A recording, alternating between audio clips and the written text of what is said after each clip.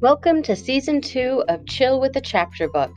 My name is Allison from the Wells Public Library, and this season we're reading The Wonderful Wizard of Oz by L. Frank Baum.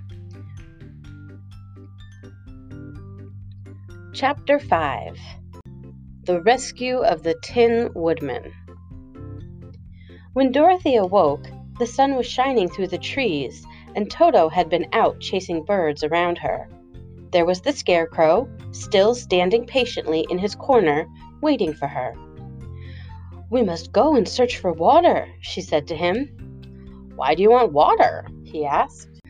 "To wash my face clean after the dust of the road, and to drink, so the dry bread will not stick in my throat." "It must be inconvenient to be made of flesh," said the Scarecrow thoughtfully, "for you must sleep and eat and drink. However, you have brains, and it is worth a lot of bother to be able to think properly." They left the cottage and walked through the trees until they found a little spring of clear water, where Dorothy drank and bathed and ate her breakfast. She saw there was not much bread left in the basket, and the girl was thankful the Scarecrow did not have to eat anything, for there was scarcely enough for herself and Toto for the day. When she had finished her meal and was about to go back to the road of yellow brick, she was startled to hear a deep groan nearby. "What was that?" she asked timidly. "I cannot imagine," replied the Scarecrow, "but we can go and see." Just then another groan reached their ears, and the sound seemed to come from behind them. They turned and walked through the forest a few steps, when Dorothy discovered something shining in a ray of sunshine that fell between the trees. She ran to the place and then stopped short with a cry of surprise. One of the big trees had been partly chopped through, and standing beside it, with an uplifted axe in his hands, was a man made entirely of tin.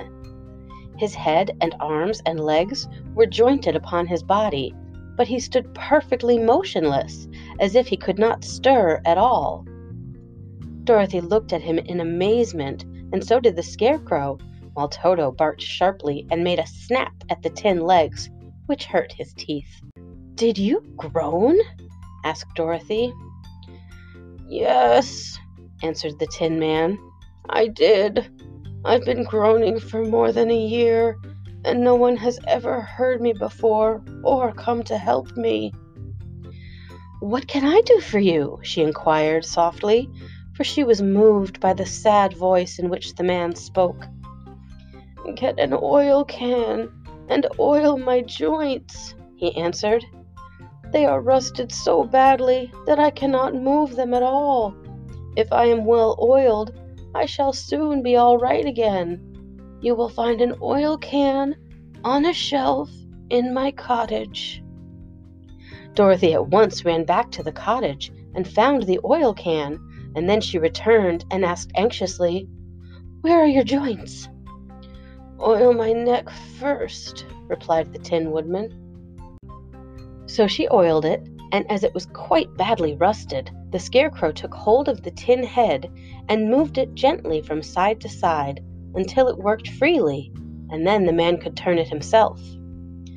"Now oil the joints in my arms," he said. And Dorothy oiled them, and the Scarecrow bent them carefully until they were quite free from rust and as good as new. The Tin Woodman gave a sigh of satisfaction and lowered his axe, which he leaned against the tree. "Oh, this is a great comfort," he said.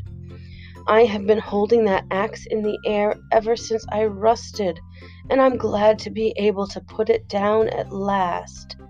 Now, if you will oil the joints of my legs, I shall be all right once more."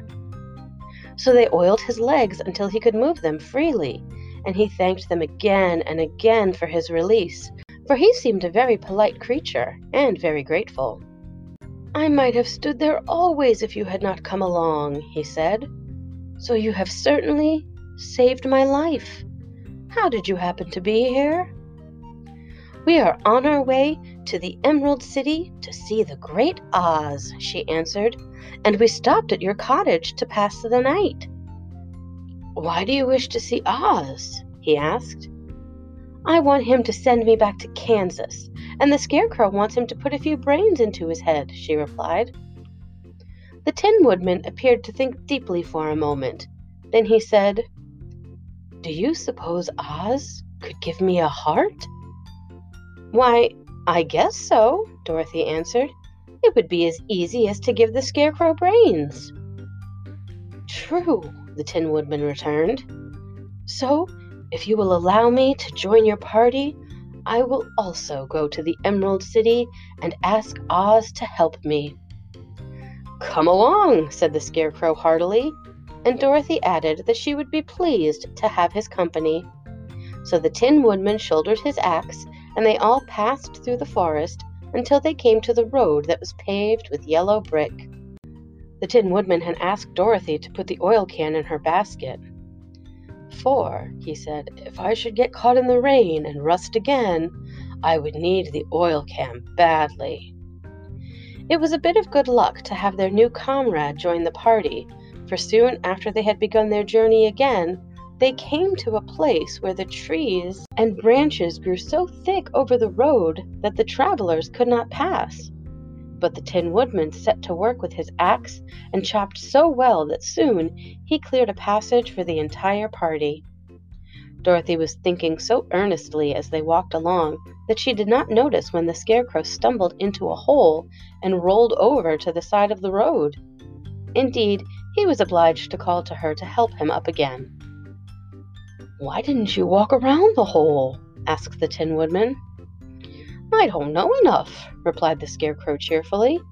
"My head is stuffed with straw, you know, and that is why I am going to Oz to ask him for some brains."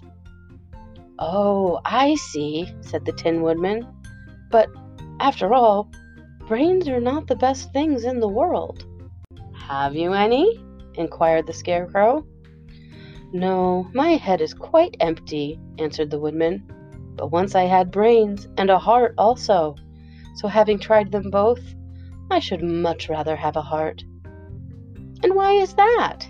asked the Scarecrow.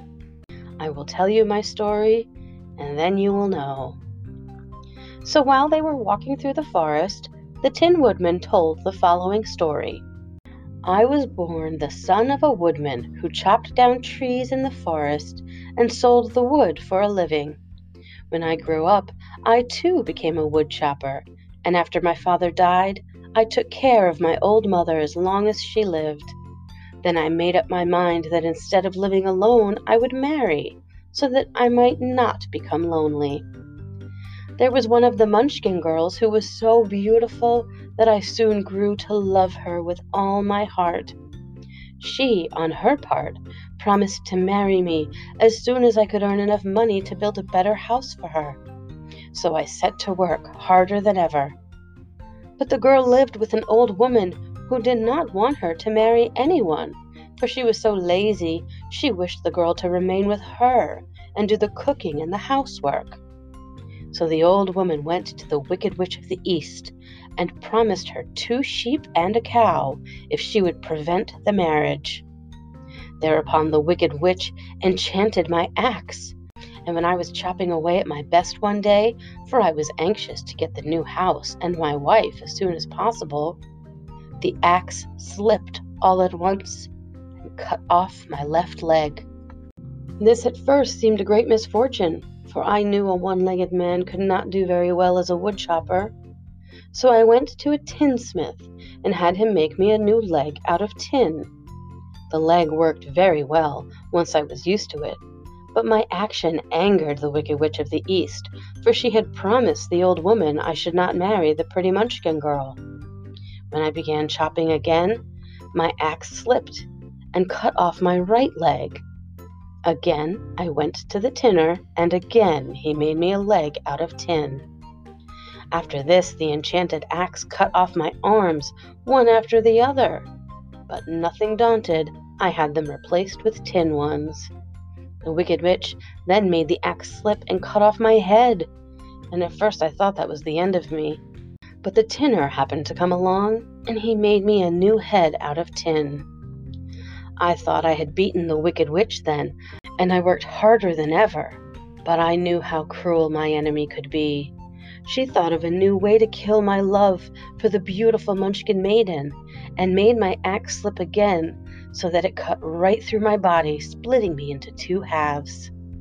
Once more, the tinner came to my help and made me a body of tin, fastening my tin arms and legs and head to it by means of joints, so that I could move around as well as ever.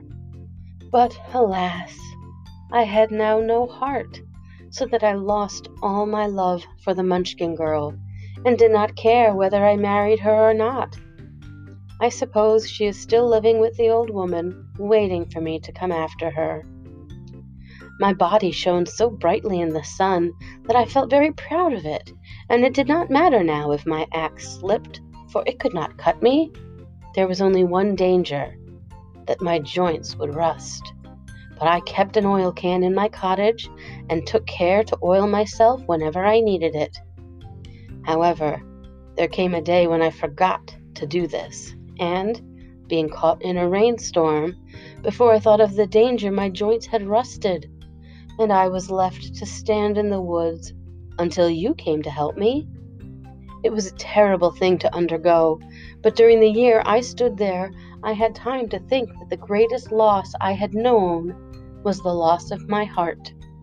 While I was in love, I was the happiest man on earth, but no one can love who has not a heart, and so I am resolved to ask Oz to give me one. If he does, I will go back to the Munchkin maiden and marry her. Both Dorothy and the Scarecrow had been greatly interested in the story of the Tin Woodman, and now they knew why he was so anxious to get a new heart. "All the same," said the Scarecrow, "I shall ask for brains instead of a heart, for a fool would not know what to do with a heart if he had one." "I shall take the heart," returned the Tin Woodman, "for brains do not make one happy, and happiness is the best thing in the world."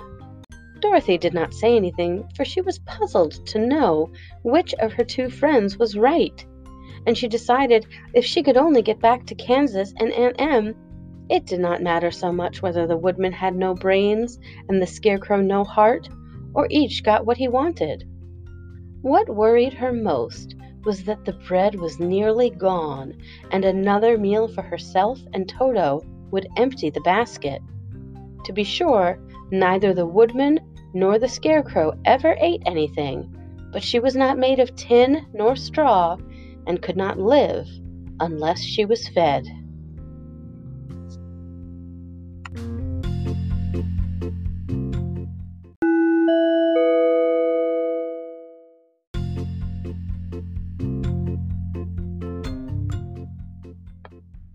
Chapter 6.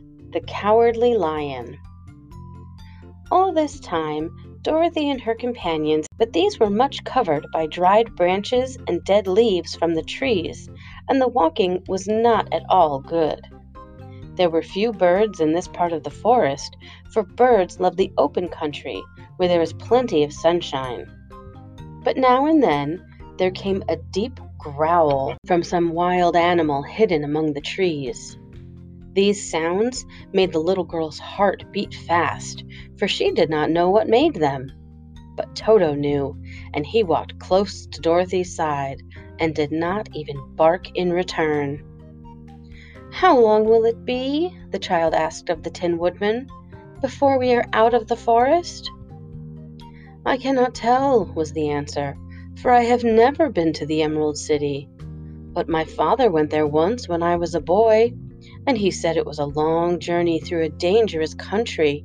Although nearer to the city where Oz dwells, the country is beautiful.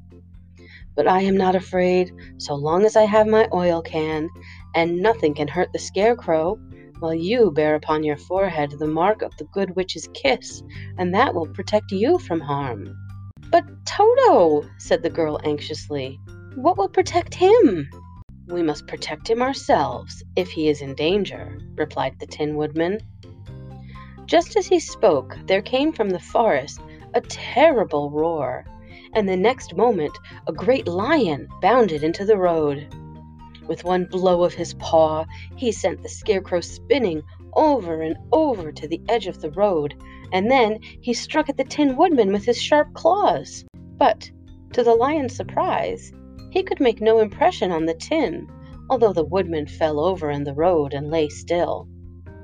Little Toto, now that he had an enemy to face, ran barking toward the lion, and the great beast had opened his mouth to bite the dog when Dorothy, fearing Toto would be killed and heedless of danger, rushed forward and slapped the lion upon his nose as hard as she could, while she cried out, "Don't you dare to bite Toto! You ought to be ashamed of yourself, a big beast like you, to bite a poor little dog." "I didn't bite him," said the lion, as he rubbed his nose with his paw where Dorothy had hit it. "No, but you tried to," she retorted. "You are nothing but a big coward." "I know it," said the lion, hanging his head in shame. "I've always known it. But how can I help it?" "I don't know, I'm sure. To think of your striking a stuffed man like the poor Scarecrow."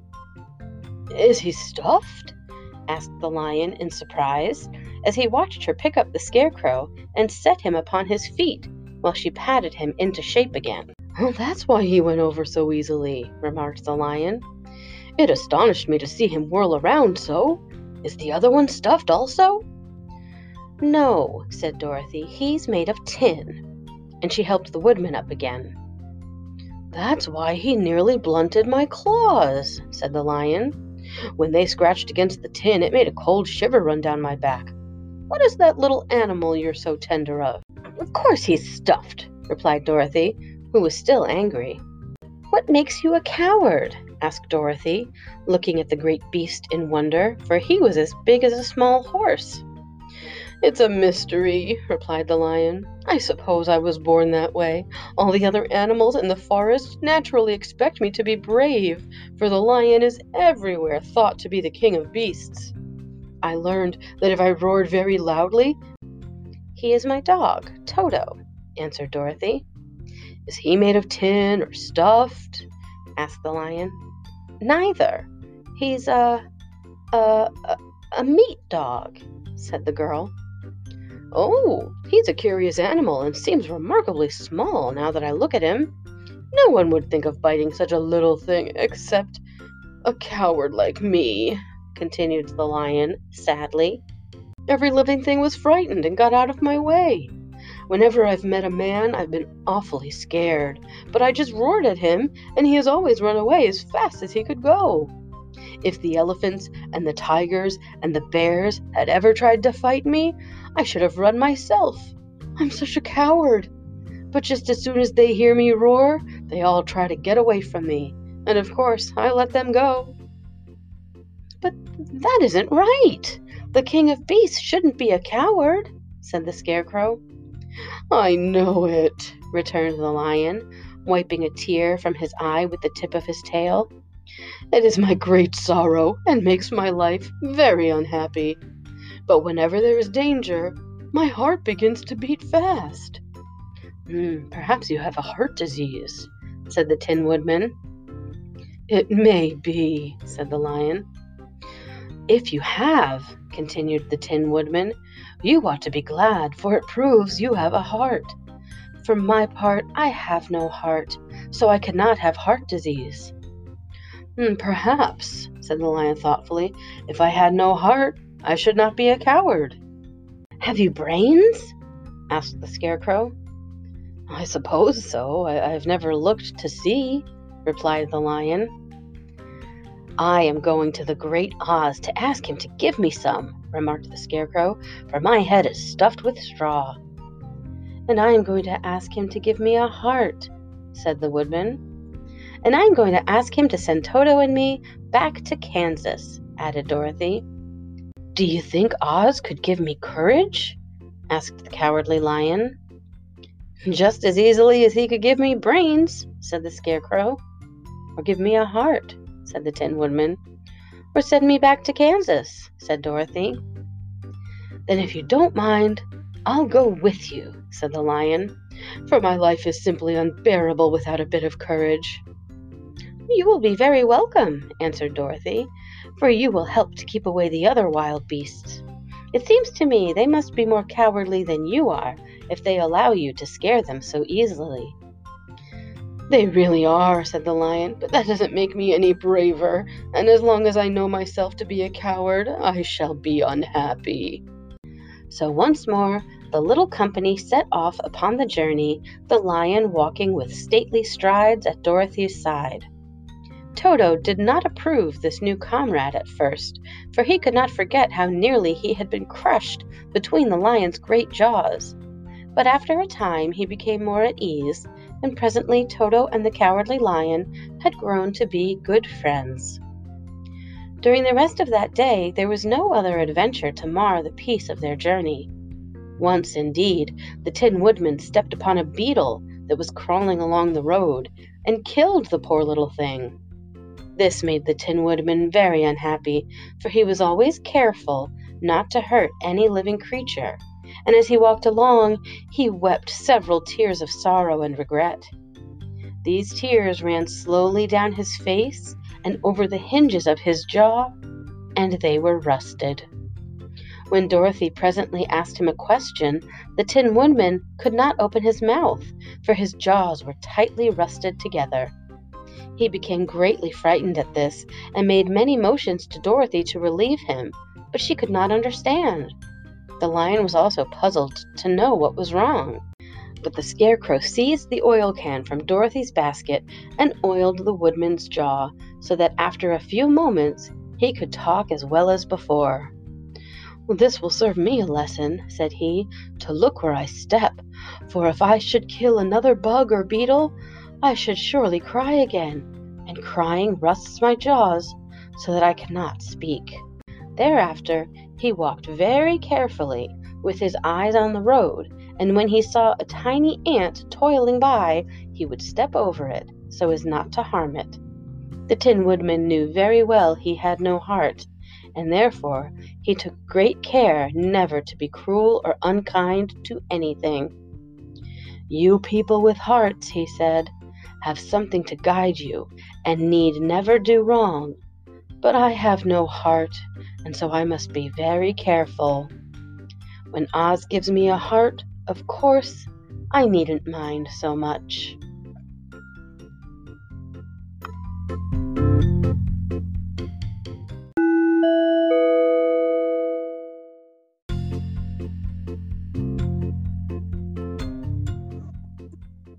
Chapter 7. The Journey to the Great Oz. They were obliged to camp out that night under a large tree in the forest, for there were no houses near.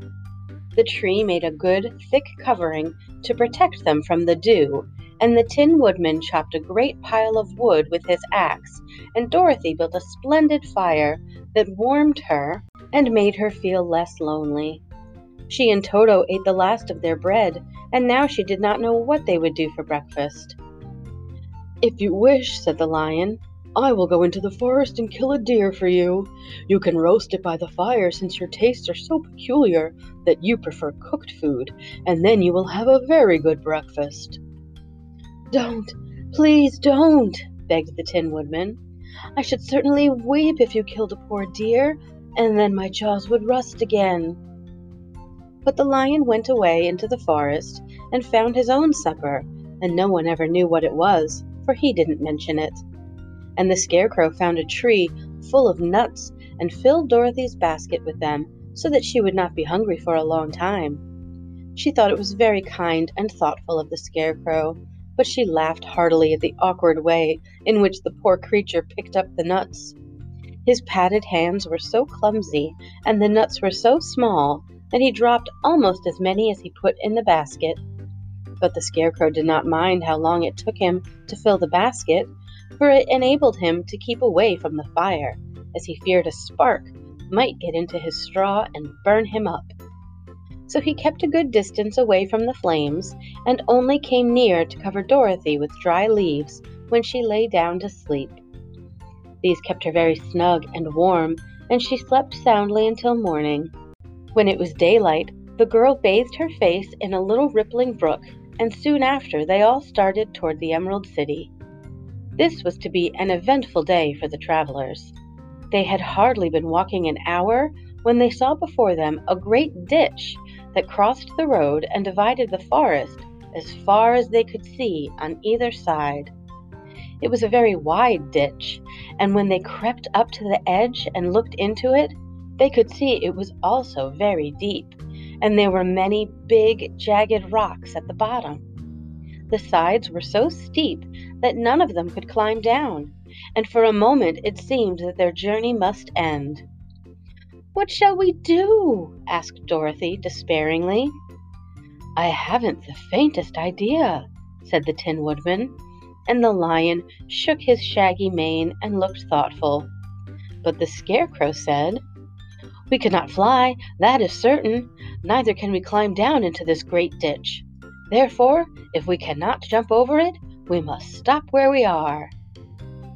"I think I could jump over it," said the Cowardly Lion, after measuring the distance carefully in his mind. "Then we are all right," answered the Scarecrow, "for you can carry us all over on your back, one at a time." "Well, I'll try it," said the Lion. "Who will go first?"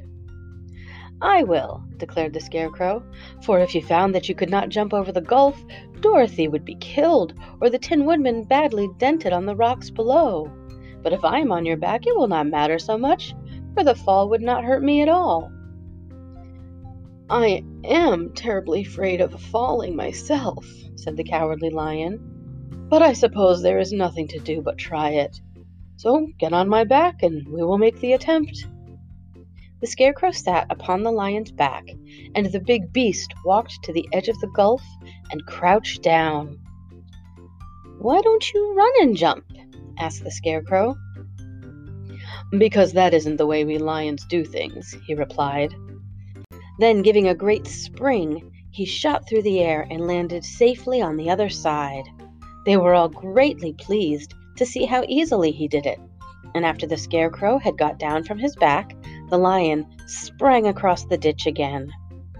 Dorothy thought she would go next, so she took Toto in her arms and climbed on the Lion's back, holding tightly to his mane with one hand. The next moment, it seemed as if she was flying through the air, and then, before she had time to think about it, she was safe on the other side.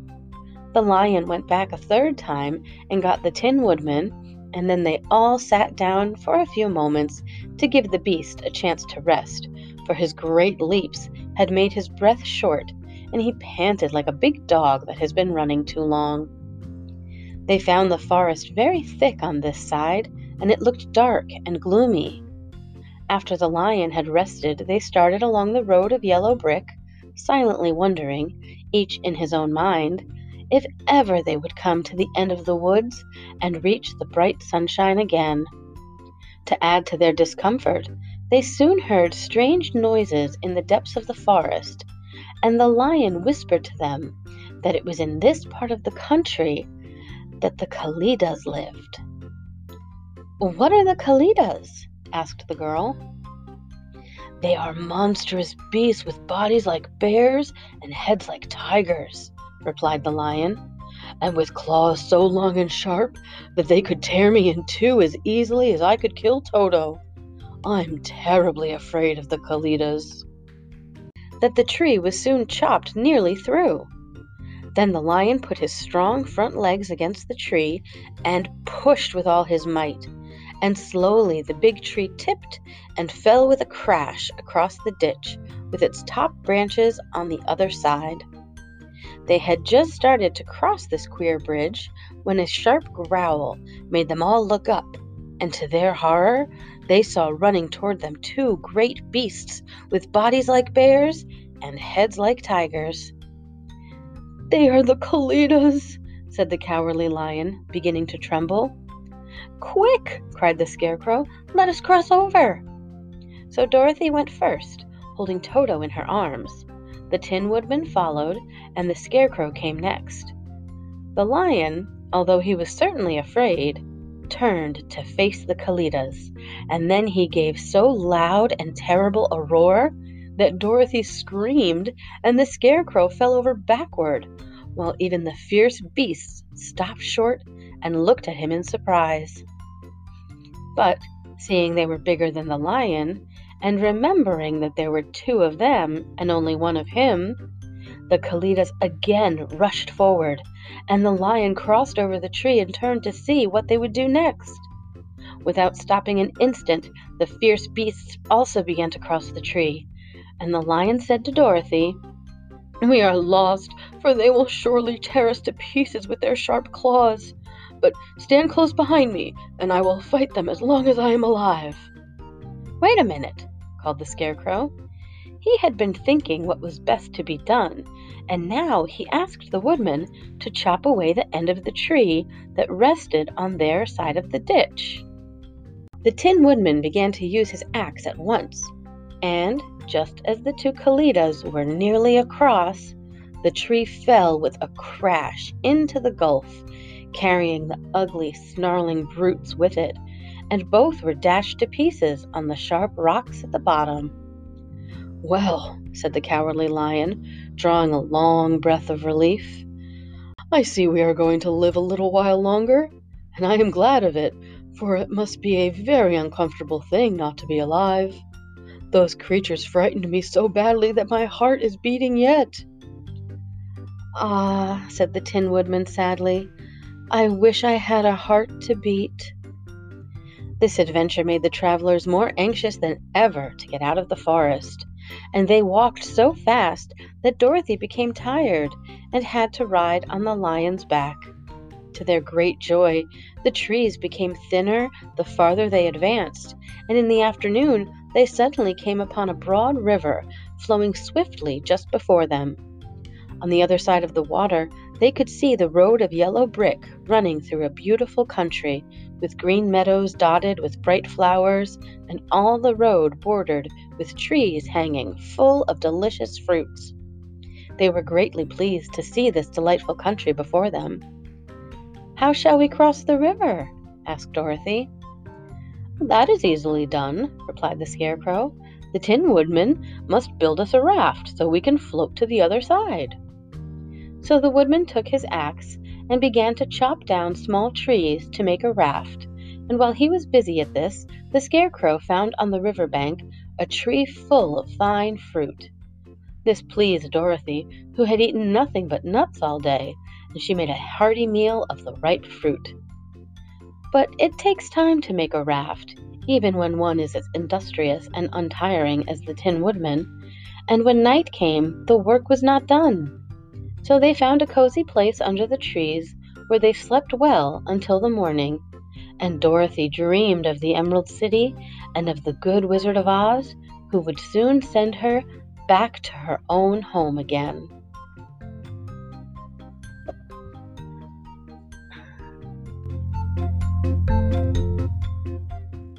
"I'm not surprised that you are," returned Dorothy. "They must be dreadful beasts." The lion was about to reply when suddenly they came to another gulf across the road, but this one was so broad and deep that the lion knew at once he could not leap over it. So they sat down to consider what they should do, and after serious thought, the Scarecrow said, "Here is a great tree standing close to the ditch. If the Tin Woodman can chop it down so that it will fall to the other side, we can walk across it easily." "That is a first-rate idea," said the lion. "One would almost suspect you had brains in your head instead of straw." The Woodman set to work at once, and so sharp was his axe